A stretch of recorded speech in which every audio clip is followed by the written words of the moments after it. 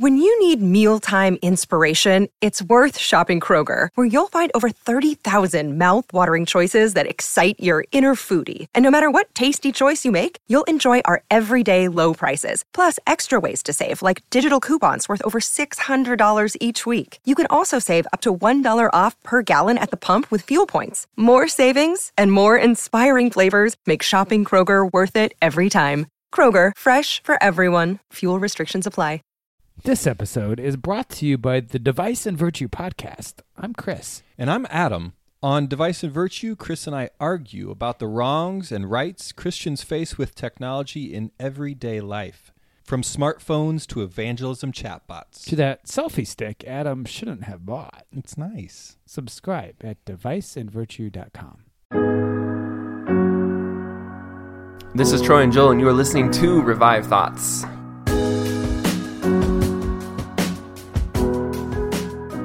We should be watchful so as to let our lips and lives express the holy gospel we profess. Every episode, we bring you a different voice from history and a sermon that they delivered. Today's sermon was preached by Emmanuel K. Love, also known as E.K. Love, not to be confused with another speaker we've had on the show, Christopher Love. So there's two Loves we've covered. There's Christopher Love, and now we're doing E.K. Love. Today's episode is titled Mission of the Gospel Church, and it was preached in Georgia sometime before 1880. We're not exactly sure when. Before we get into the history of today's episode, I just want to give a big shout out to our new Patreons this week, Amory Schwartz and Josh Childs. Thank you so much for helping enable this show.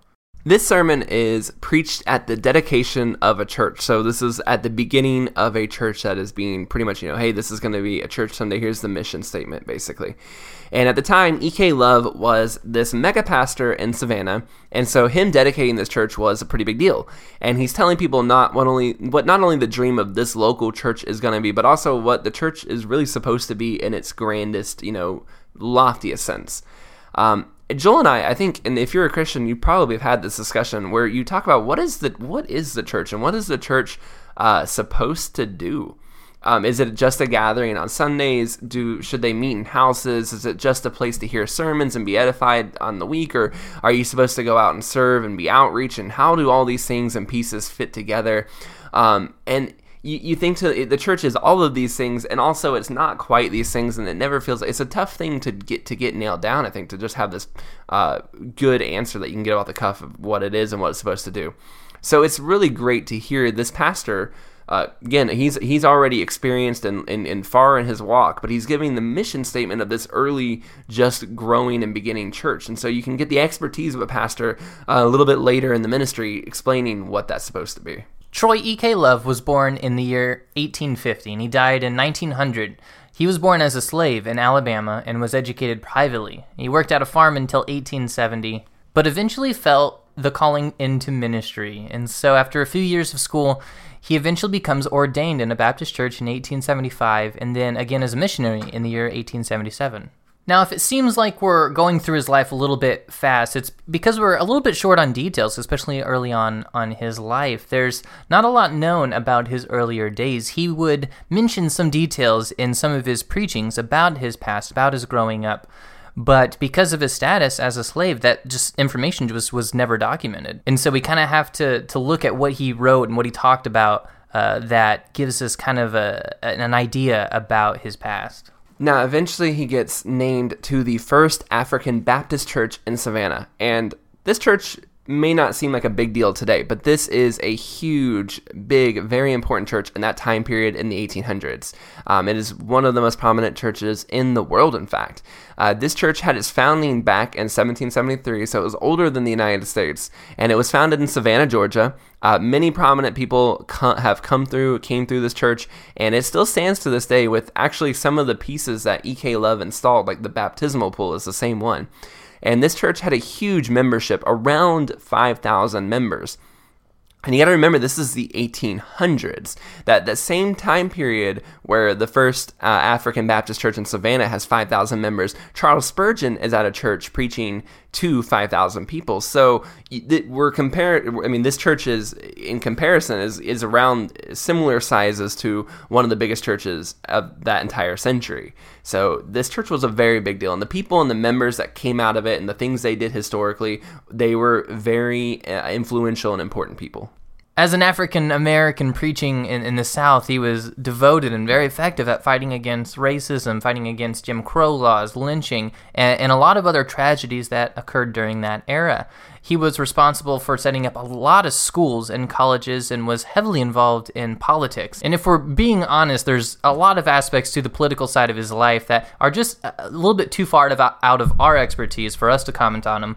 But there is this one incident that we want to talk about that he became famous for, and it was called the Baxley Affair. And we'll talk about the Baxley Affair after this break. Do you think about how your iPhone affects your daily life as a Christian? I'm Adam. And I'm Chris, and this episode is brought to you by the Device and Virtue podcast, where we argue about the wrongs and rights of technology and faith in everyday life, from DNA tests to TikTok videos. Give us a listen, and this fall, check out our new online seminary course. It's called Theology of Technology, Church and Culture in the Age of Zoom. Find out more at deviceandvirtue.com. In 1889, he was traveling to the Black Foreign Mission Convention in Indianapolis, and there was a group of them that they were going, and they had to go there by train. This set of trains only had two different types of rail cars. There was first class, and there was smoking. And in the smoking cars, they're not the places you really want it to be. There's drinking. It's pretty inappropriate. Things are not always going on very well. It's highly immoral. So as a group of ministers and people who care about, taking God's word to foreign mission, they didn't want to be in that car scene with that kind of crowd. When they purchased their tickets, they were told that there would be a separate car for them to be able to ride along in the first class cars that were for people who were, not white. But when they got there, they said, sorry, we only have first class cars that are for whites, and you're going to have to sit in these smoking cars, even though, again, they had paid for the first class tickets and were told that it would be taken care of. The group decided that, no, we're going to sit in the first class cars that we had paid for. People were very upset at this, and they began sending telegrams and complaining, and before long, people heard about this, and there was an actual mob forming at one of the next upcoming train stations. And so when the train stopped in Baxley, one of those next train stations, a mob of people entered the train and demanded that the ministers leave that first-class car. And when they didn't, they were beaten severely. Some accounts say that if cops weren't there to pull them off them, they would have been beaten to death. After this incident, there was only 5 of the ministers that felt confident enough to keep going on to Indianapolis in this train. E.K. Love was one of those 5 that kept going. And I had to stop and think to myself, this is in 1889. This is only 130 years ago. It's just incredible that something with that people going to help foreign missions would go. It's very hard to imagine all of that and the way it went down. And this wasn't the only time racism was used against him. He had trouble getting his books and his sermons and his writings published, and they actually had to start some of their own organizations just to get their words out, because different organizations, especially the Baptist organization they were with at the time, didn't want to have to publish their writings.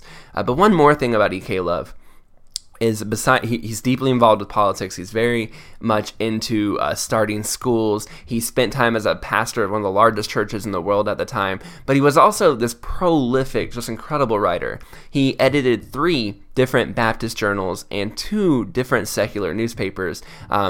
That alone just blew me. He's writing for 5 different papers while starting schools, while doing all these different things. He would end up as a Republican National Convention delegate, and he would do all this and then die in 1900 before he was 50. And his first 20 years are spent on a farm. He does all of this in his last 29. It's really incredible. I just can't imagine this guy ever sat down. He must have always been doing something to have all of this stuff happen in such of a short period of time. And again, he didn't even get started until he was in his 20s. In this sermon, He tells us what is the goal of a church and what it is and how are we and what are we supposed to be doing. And at the very beginning, the birth of this church, this very influential and important person who has a pretty large legacy is going to tell us what a church should be. And I think he may be just the perfect person to shed light on that subject.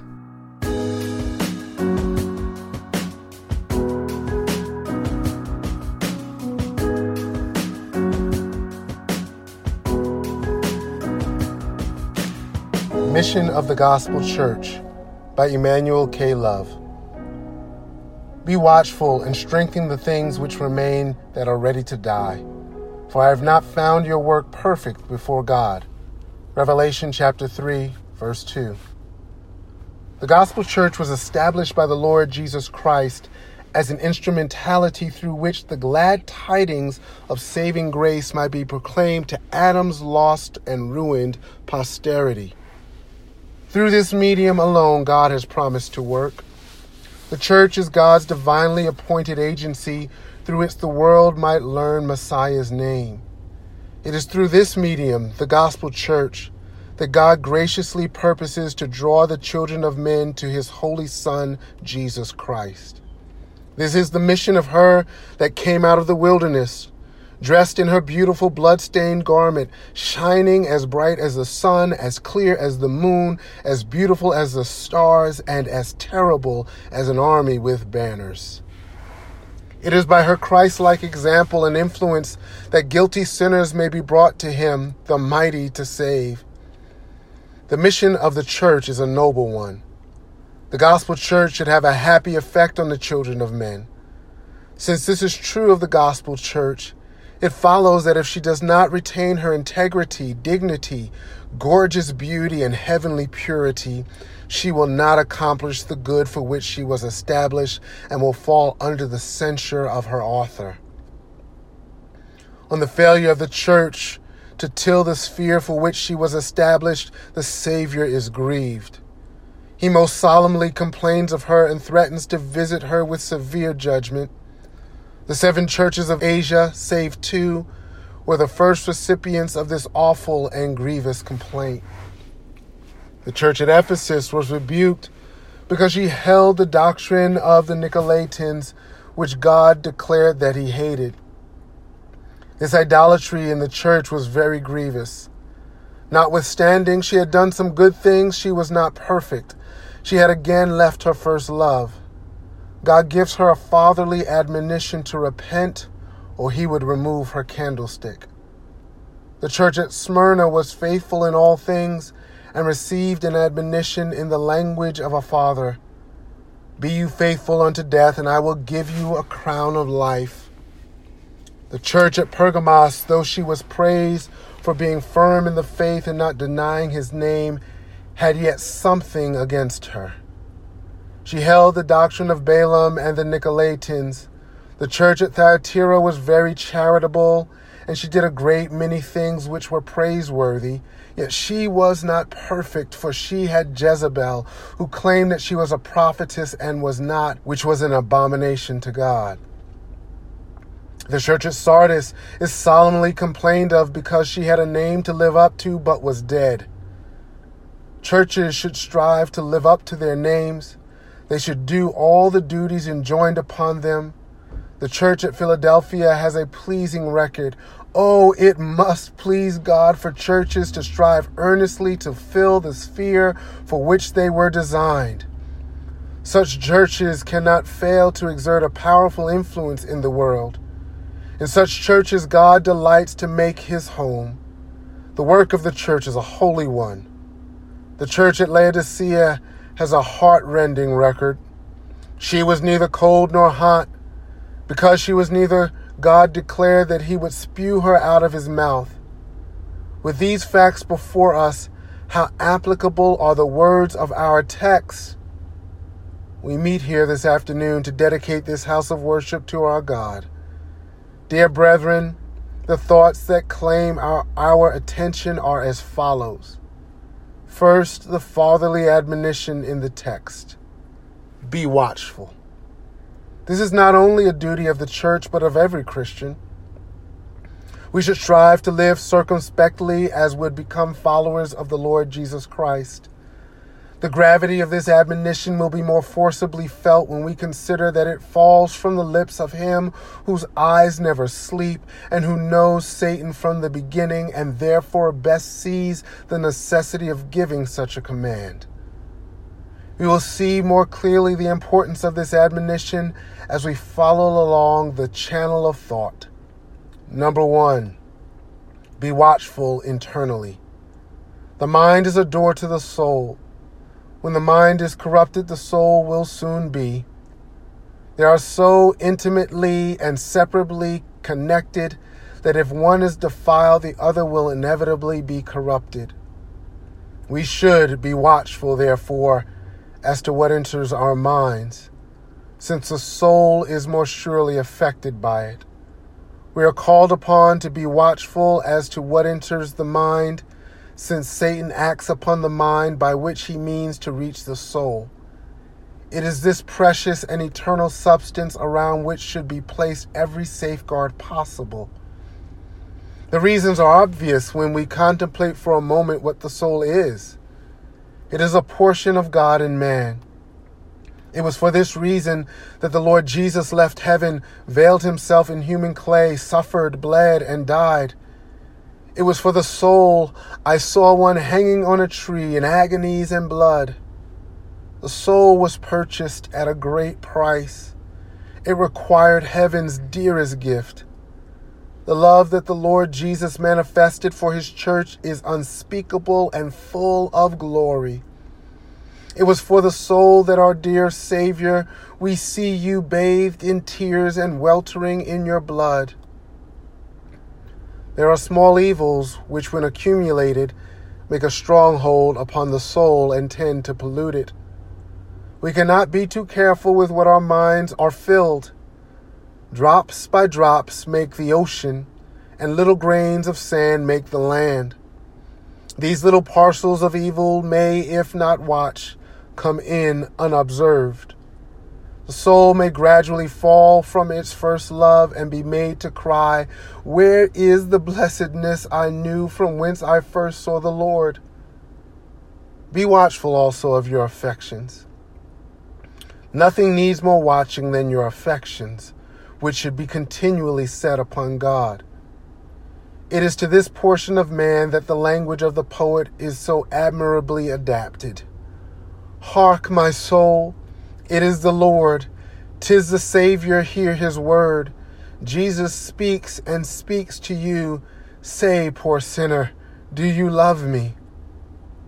How often do we find that our affections are set too much on the things that are perishable, things that are not pure and holy, and when once they get a strong hold upon us, what efforts are required to get rid of them? To this, brethren, I cannot too earnestly invite your attention. It is at this door that the Lord Jesus stands and knocks. We are commanded by the blessed Savior to watch and pray unless we enter into temptation. Our minds are too much disposed to wander from God. Grace too often decays and comfort dies, leaving our heart in pain. This is what David prayed for. Purge me from secret faults, was the often repeated prayer of this humble patriarch. God desires truth to the inward parts. Of this Paul speaks. When I want to do good, I don't do it. This is the warfare he speaks of, wars within.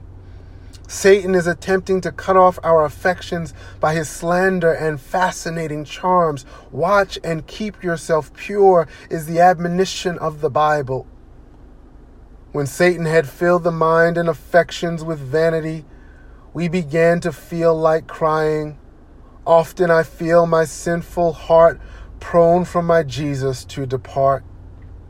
The affections are what God acts upon. When a man is converted, his affections are simply changed. This is what makes things appear so new to him. His affections are improved, and he loves as he never did before. He feels renewed.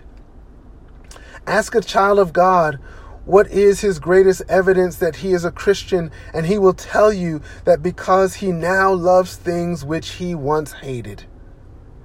Oh, the change of affections where one is made to cry, what wondrous love is this, O my soul!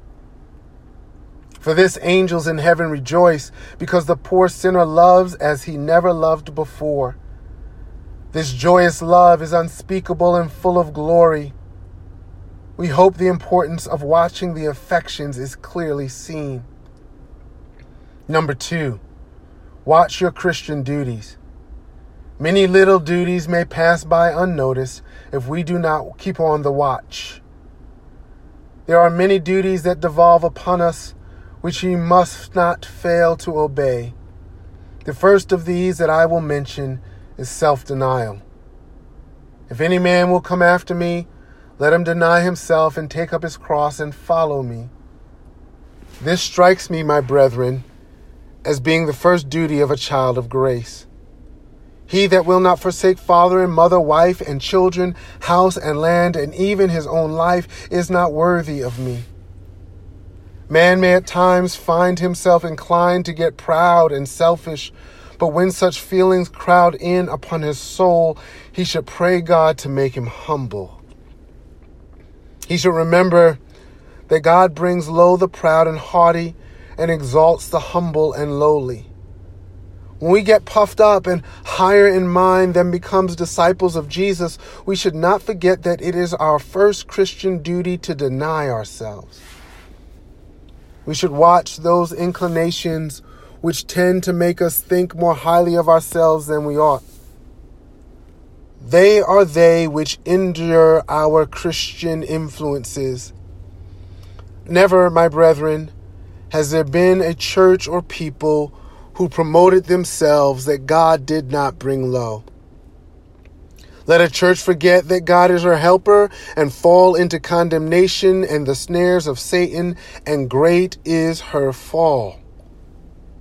Let the church forget that the Most High reigns, and you will see one without power and influence. You will see one that is dead to every good work. Another of our duties is prayer. How delightful is this duty! Prayer makes the darkened clouds withdraw. Prayer climbs the ladder Jacob saw, gives exercise to faith and love, brings every blessing from above. Restraining prayer, we cease to fight. Prayer makes the Christian armor bright, and Satan trembles when he sees the weakest saint upon his knees. It is this music of prayer that God loves to hear, and praying souls he will crown. Christians should love to pray. Prayer is a medium which brings man into alignment with his God. At a throne of grace, soul communes with soul. God, the Creator, communes with man, his creature. Prayer is to the soul what water is to the system. The animal life is sustained by animal food, so is the spiritual life by prayer. Christians should pray for the conversion of sinners, for the advancement of God's Zion in the earth, and for the spread of the gospel. We should be watchful so as to let our lips and lives express the holy gospel we profess, and our conversation prove our hearts to be sincere. Work out your salvation with fear and trembling. Let us fear to do wrong and dare to do right, for we have a work that no other can do. The text supposes that some things are undone and asserts that they are upon the verge of death. We are therefore solemnly commanded to strengthen the things which remain.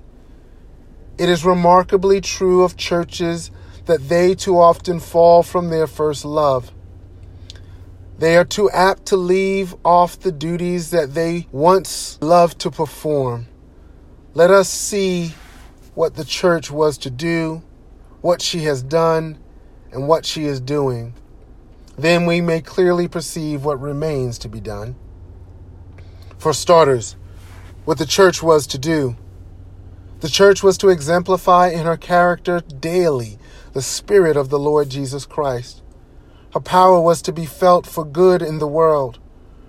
From her all that is good, peaceable, loving, virtuous, pure, and holy were to come, which Christian graces are absolutely necessary for the accomplishment of the desired good. The church was to be the agency through which the missionary cause was to be advanced. It has always been God's plan to work through instrumentalities to reclaim the erring, to cheer the faint, and to raise the fallen. The church was to be a medium through which education might be promoted. It was, I believe, intended that the church should see to it that the world should read the Bible, in which alone is God's revealed will. The church was to be the very fountain of temperance. She should preach temperance. The church was to live in unity. Each should feel his brother's care and with him bear a part. She was to work together. In unity there is strength. The church was to protest against sin in every shape and form and send the gospel to the perishing millions of the earth. The church in her early ages spread the gospel, notwithstanding she came through many horrible and bloody scenes.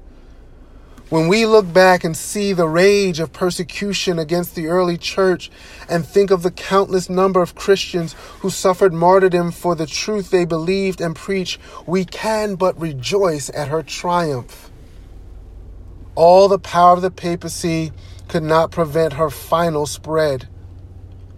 The finger of God was in the matter, making it graciously result in the salvation of many precious souls. The brethren, wherever scattered, proclaimed the good news, preaching salvation only through Jesus Christ. They established churches wherever they went. When we reflect on those awful persecutions, we wonder how it was possible for the church to exist through them. Then it is that by faith I fancy I see a hand rent and torn, in which is a blood-stained banner, under which the church marched. The banner has this inscription on it: "Your saints in all this glorious war will conquer though they die. They see a triumph from afar and seize it with their eye. They are cheered to go forward under all circumstances. Go forward if through the Red Sea. Advance if to the lion's den. Push onward if at risk of fiery furnace. Like Constantine, there will appear before you a bleeding cross with the inscription, 'By this sign conquer.'" Many churches, even in our day, have planted other churches in heathen lands. The church used to contribute to the necessities of the poor saints, and they used to delight themselves in spreading the gospel. The early Christians seem to have delighted to tell the story of unseen things above, of Jesus and his glory, of Jesus and his love. Among the early churches, there was but one Lord, one faith, one baptism. Last, what the church is doing. Many churches in a great measure retain that missionary spirit which once characterized the Church of Christ. Many are taking up collections for foreign and domestic missions. Many noble preachers have been and are now beneficiaries of some humble church of Christ. Many churches are nobly aiding institutions of learning. But many churches are spending hundreds of dollars uselessly in erecting houses of worship at enormous cost. It strikes me most forcibly when I pass through our cities and behold such costly churches, and then go through the country and see log churches and sometimes no churches at all. It looks as though one hand in waste and another is starving. I sometimes think that this is not the Spirit of Christ, neither is it the Spirit intended for his children. If 1% of all the money spent in erecting those very costly buildings, basements, galleries, and the superfluous matters about them in the cities was appropriated for the purpose of building churches throughout the country, I believe it would fill up the country with comfortable houses of worship. This is something that many of our churches are doing, which they ought not do.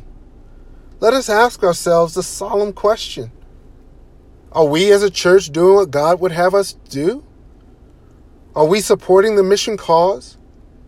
Are we willfully refusing to do the part assigned us in the Master's vineyard? Have we lived in detriment to the cause? Failed to promote education? If we could answer these questions as having fulfilled our duty, I fancy that God would be better pleased with our work. The cause of missions claims the prayers, sympathies, and support of every church of Christ on earth. We can but believe that it was the design of the author of the church that she should advance his Zion in all those things necessary to exemplify the life of Christ. Our text calls upon us to strengthen the things that remain, or they will die entirely. The more we leave them off, the more we are disposed to neglect them. The less we do, the less we feel like doing. They will become so that you will think that they are not duties at all. Now notice the solemn and awful complaint laid at the feet of the church. You have done many things, spoke the Lord, but your work is not perfect.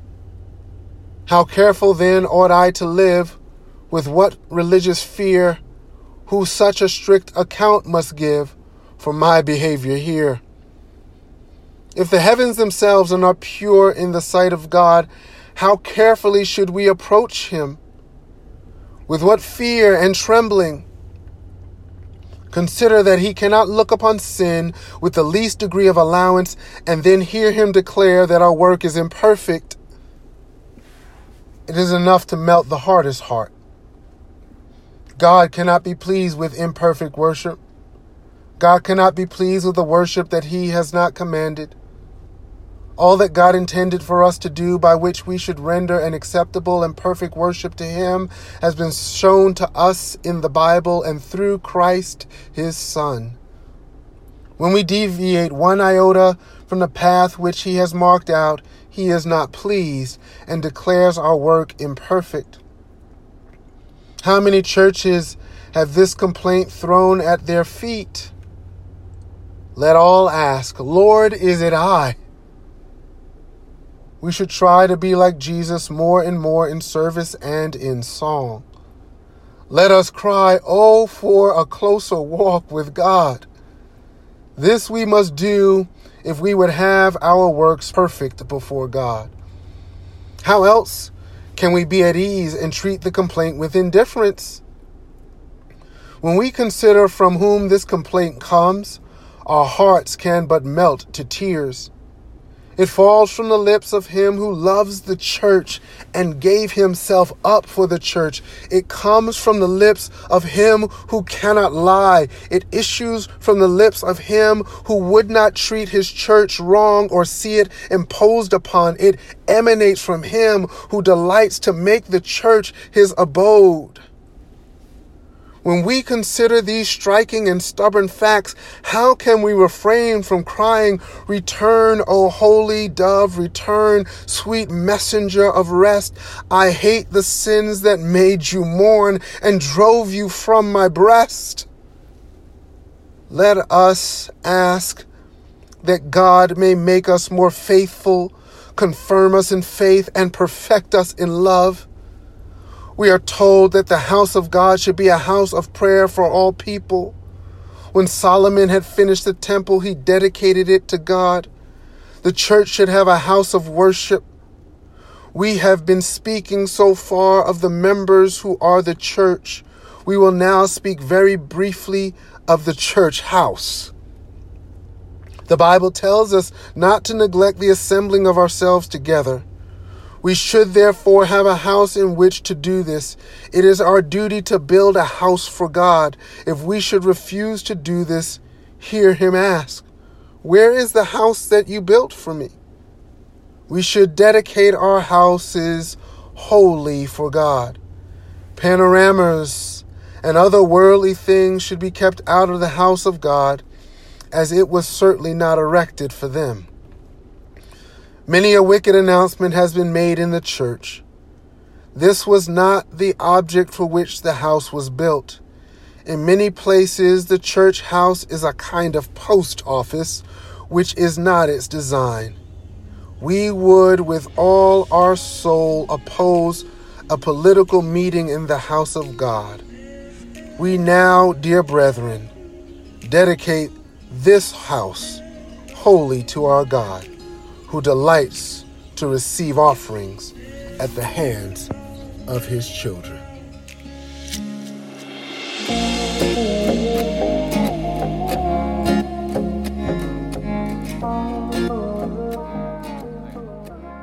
The afterthought this episode is going to be a little different. Usually it's something from the sermon or maybe mixed with their life. But when we did the recording for E.K. Love, we're also doing the recording for Oswald Chambers. And both of these men died in their 40s. E.K. Love at 49 and Oswald Chambers at 43.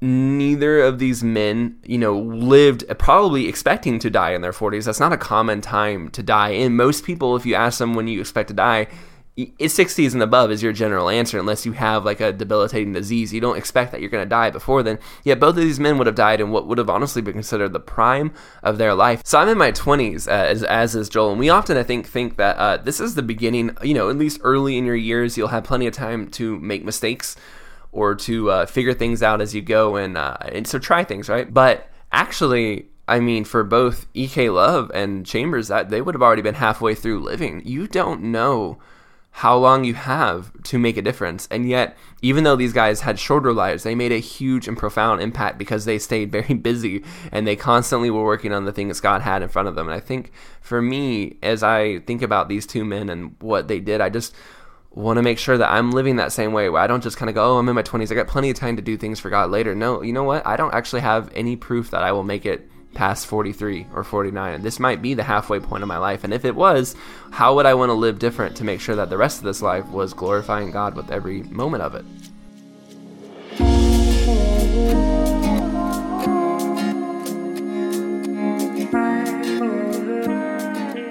Thank you for listening to today's episode of Revive Thoughts. Today's episode was narrated by Erwin Ince. Reverend Dr. Erwin Ince serves as a pastor at Grace DC Presbyterian Church and director of the newly formed Grace DC Institute for Cross-Cultural Mission. Dr. Ince is a graduate of City College of New York, Reformed Theological Seminary, Covenant Theological Seminary. He has contributed to the books Heal Us, Emmanuel, A Call for Racial Reconciliation, Representation, and Unity in the Church, and another book, All Are Welcome, Toward a Multi-Everything Church. He has another book coming soon with InterVarsity Press entitled Beautiful Community, Cultivating the Life of Unity and Diversity as God's Image. He and his wife, Kim, have been married 27 years and have 4 children. If you enjoyed this episode of Revive Thoughts, we hope that you will share it with others, tell others about what we're doing here, and the truth that you are hopefully hearing from these pastors from the past. A great way to do that is telling people in person or shooting them a text message or a messenger. Maybe you are right now at the gym, or you are currently doing some household chores, or whatever it is you're doing, but taking a moment, shooting a message to someone saying, hey, I listened to this sermon or I listened to this show and I think you would enjoy it. And also make sure to subscribe. We have a lot of people who come in, they listen to an episode, they enjoy it, and then they never come back. And if you subscribe, you can get new episodes every single Thursday.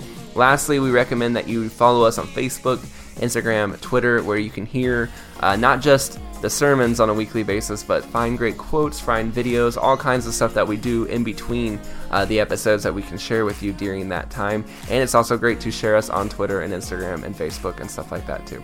Thank you so much for listening. This is Troy and Joel, and this is Revive Thoughts.